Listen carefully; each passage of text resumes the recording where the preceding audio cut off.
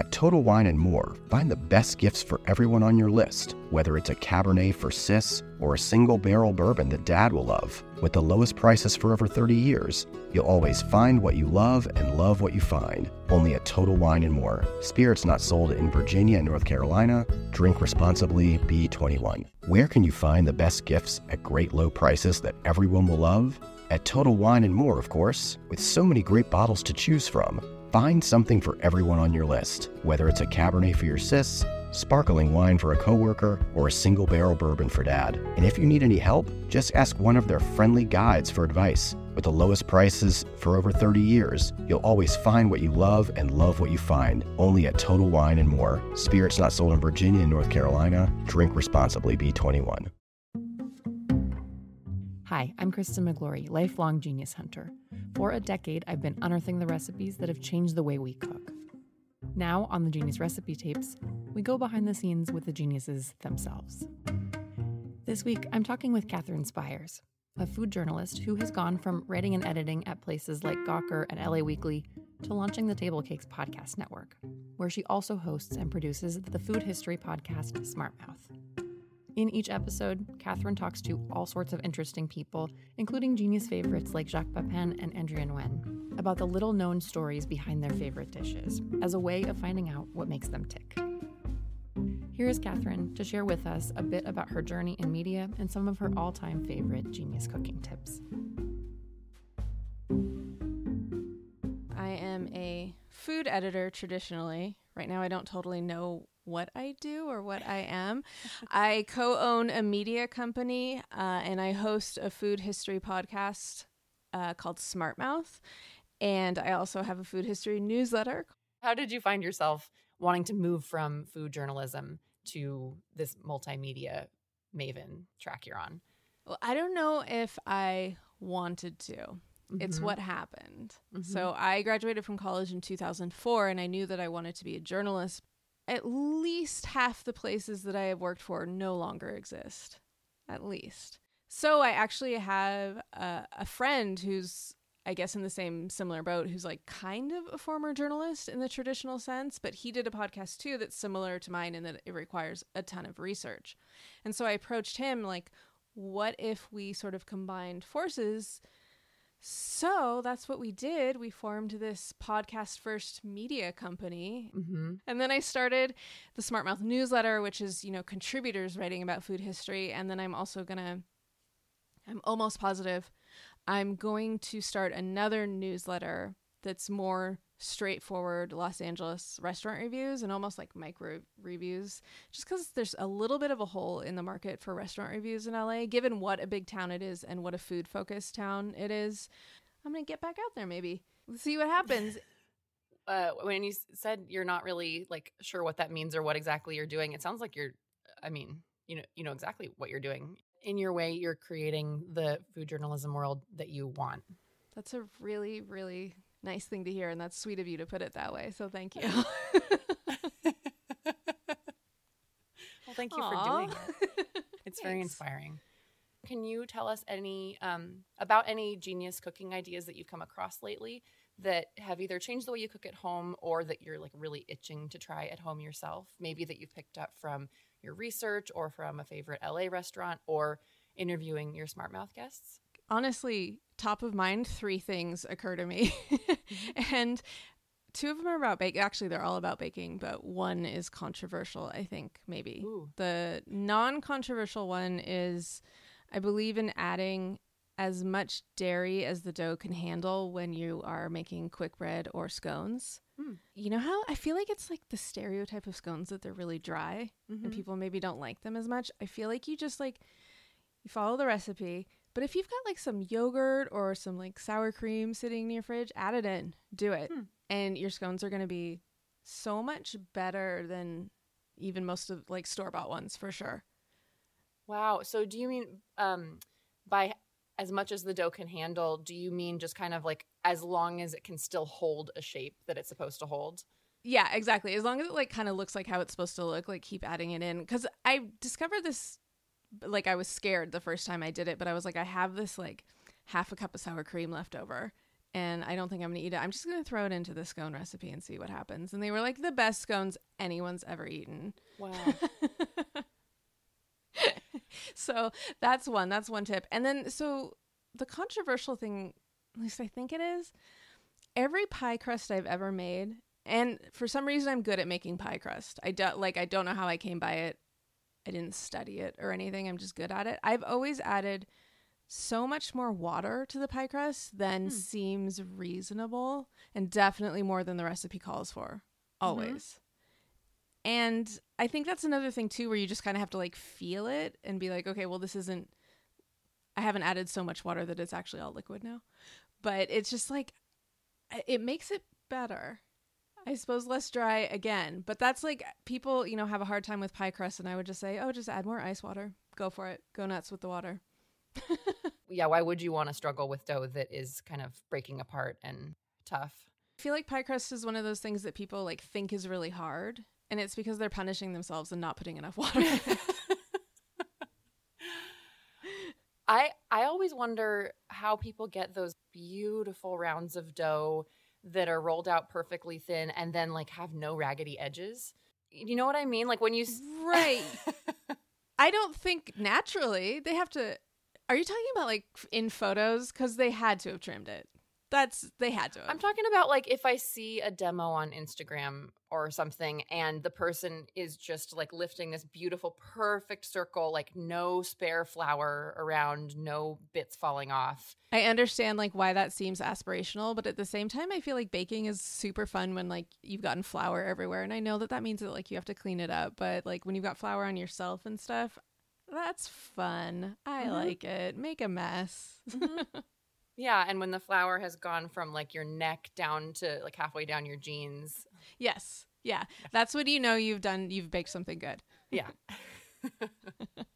Also, in terms of recipes that I want to try, 25 years ago, I went to a dude ranch in Arizona with my family called White Stallion, and they served these potato chip cookies. Kind of just like sugar cookies, but with potato chips mixed into them. And I feel like that was one of my like culinary awakenings. I was like, what? You put salty and sweet? I was 14. This was brand new information to me. And then, a few years ago, I heard someone say that they had like invented putting salty, savory things in cookies, sweet cookies. And I was like, well, that can't be right. That's not a thing that I don't think anyone invented.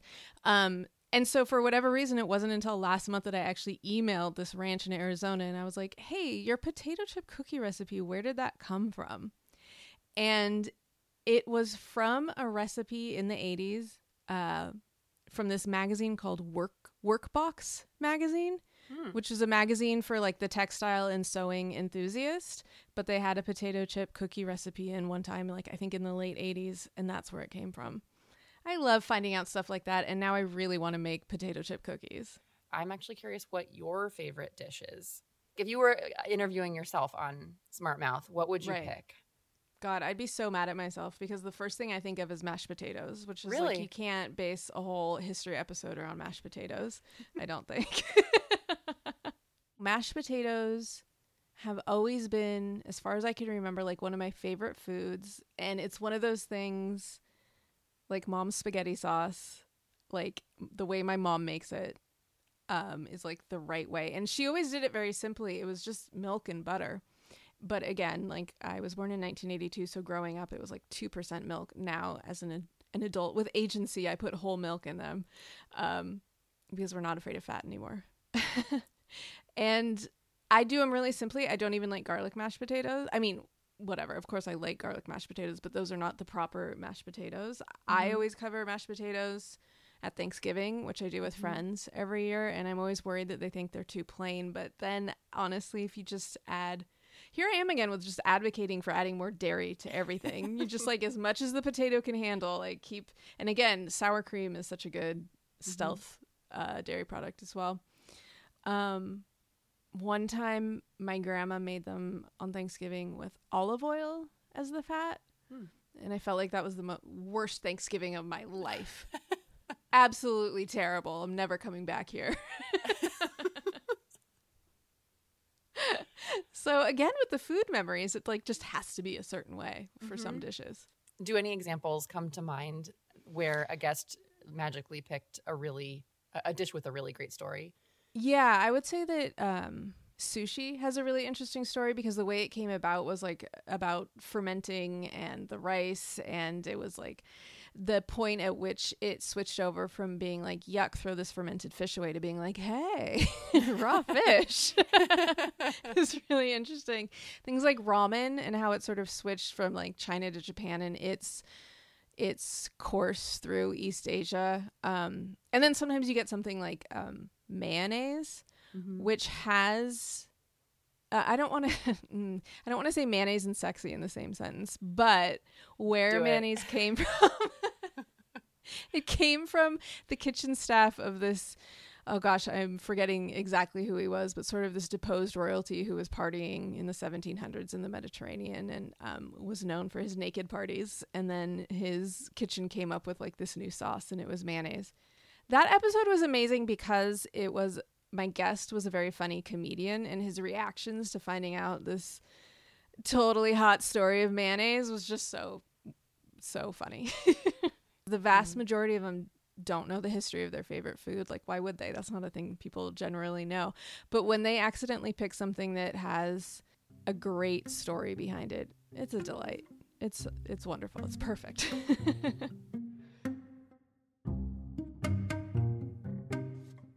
Hey, it's Kristen. If you are enjoying this chat with Katherine as much as I did, head over to the Genius Recipe Tapes and hit subscribe so you don't miss out on other stories like this one. And like our recent conversation with Joshua David Stein about how chicken nuggets can be an act of love, both for your kids and for yourself. In the second half of this episode, we will get to hear more from Katherine on the mayo brand that she would want at her naked mayo party, the regionality of Girl Scout cookies, and the scorn that people feel for the QR code menu. Meet you back here for that.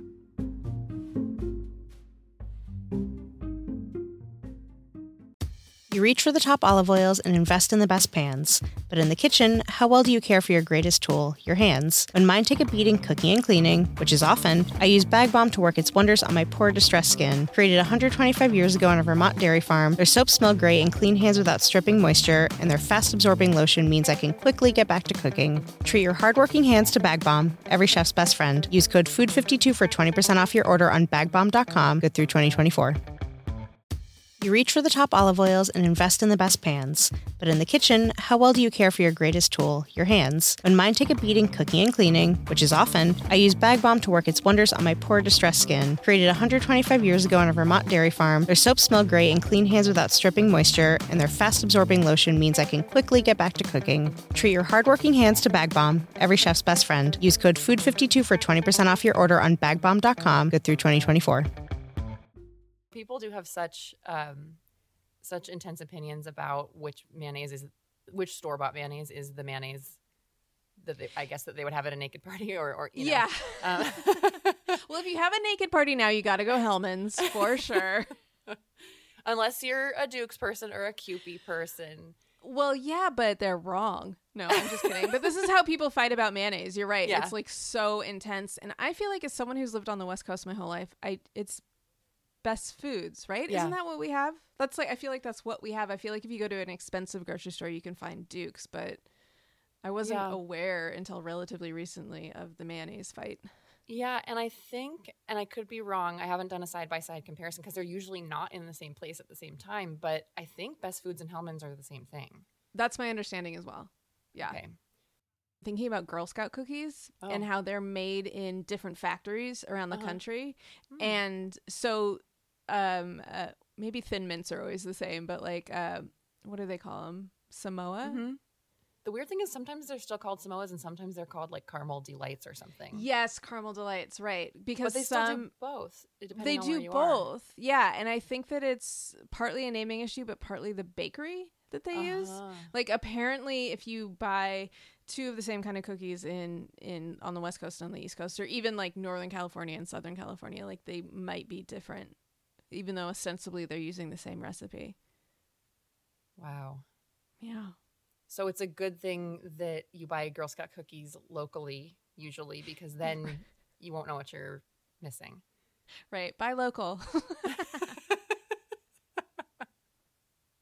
Until you move and you're like, wait, what the heck? What are these? Yeah. These caramel delights are not my caramel delights. These are not mine. I wonder if that explains, like, in each different place I've lived.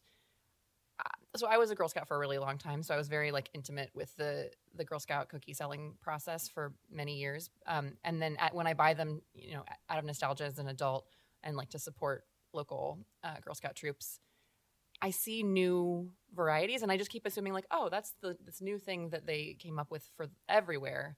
They're introducing this brand new amazing thing, but it might be that they're introducing different cookies in different areas.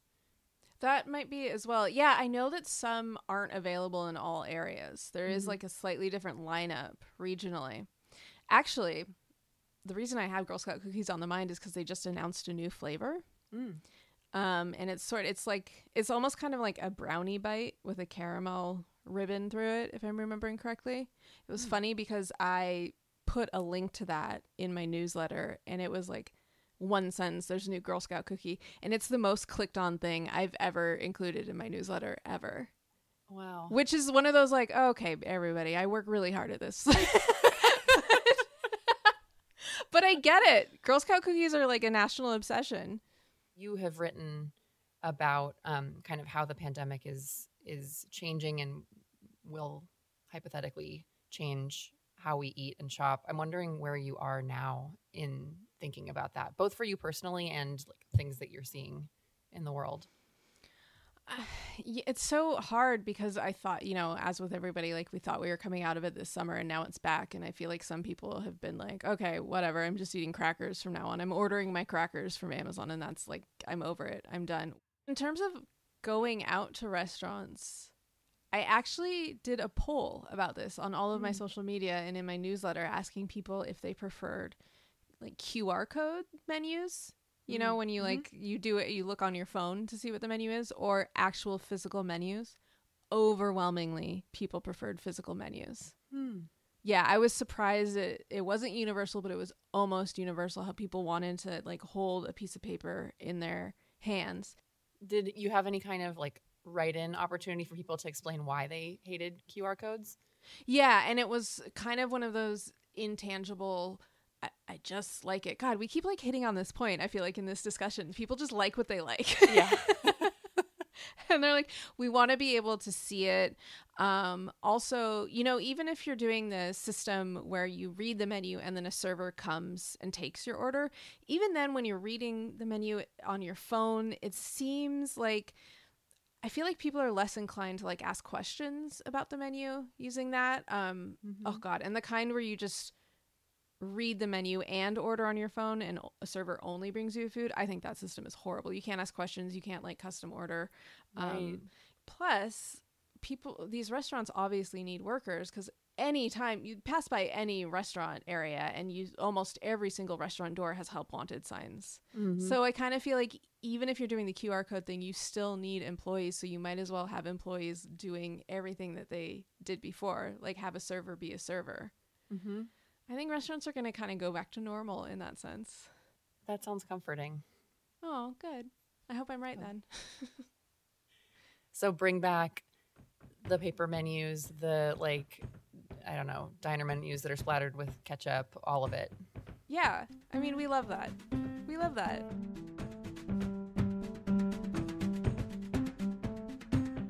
Thanks for listening. Our show is put together by Coral Lee, Amy Schuster, and Emily Hanhan.